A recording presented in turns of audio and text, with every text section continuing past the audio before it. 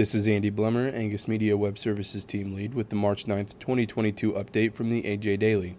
Today's update contains information about the recent release of a crossbreed expected progeny difference adjustment factors for 2022, comments from the American Farm Bureau Federation about its request to President Biden asking for an increase in domestic energy production, a report on the beef market, and news from the American Farm Bureau Federation about the retirement of Executive Vice President Dale Moore.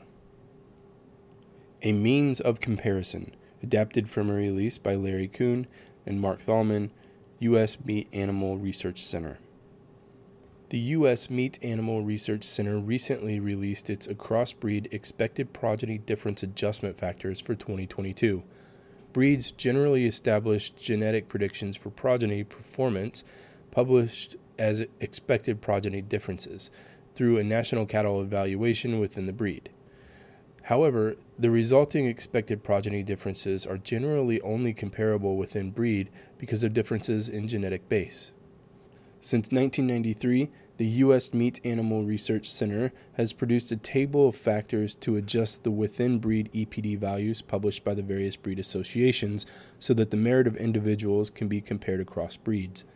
Adjustment factors for carcass traits have been calculated since 2009, and carcass weight was added in 2015.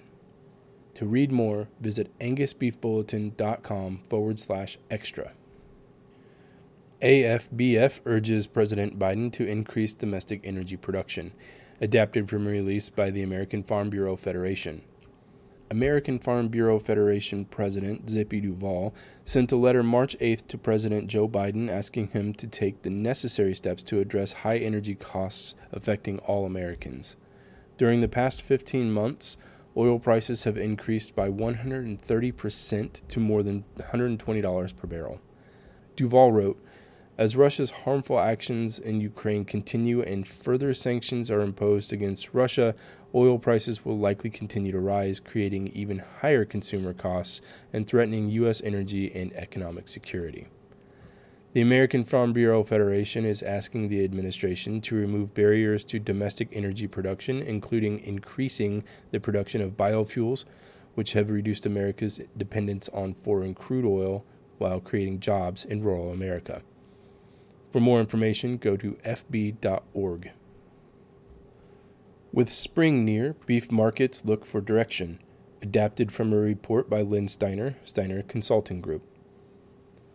The wholesale beef market has been gripped by uncertainty as buyers struggle with one of the more unpredictable markets in recent history. Fears of inflation and potential for lower beef supplies this spring and summer have market participants fretting about staying short-bought. Memories of last spring and summer are still fresh. At the time, the choice beef cutout saw two big price spikes going into major holiday weekends. Retailers are already working on their Memorial Day merchandising plans, and beef is always a major draw. The recent pullback in price has provided an opportunity to get some needs covered, and USDA data published March 7th shows some buyers are not waiting around. For the full report, go to dailylivestocksreport.com. American Farm Bureau Federation Executive Vice President Dale Moore announces retirement, adapted from a release by the American Farm Bureau Federation.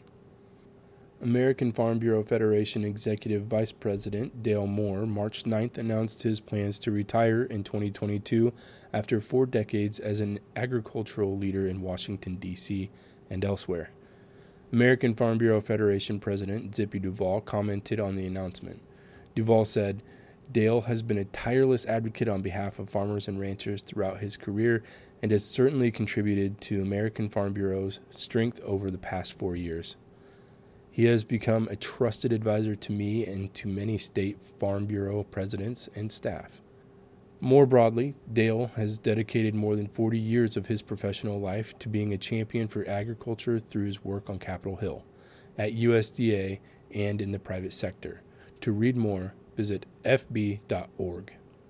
The AJ Daily is compiled by Paige Nelson, field editor for the Angus Journal. For more Angus news, visit angusjournal.net.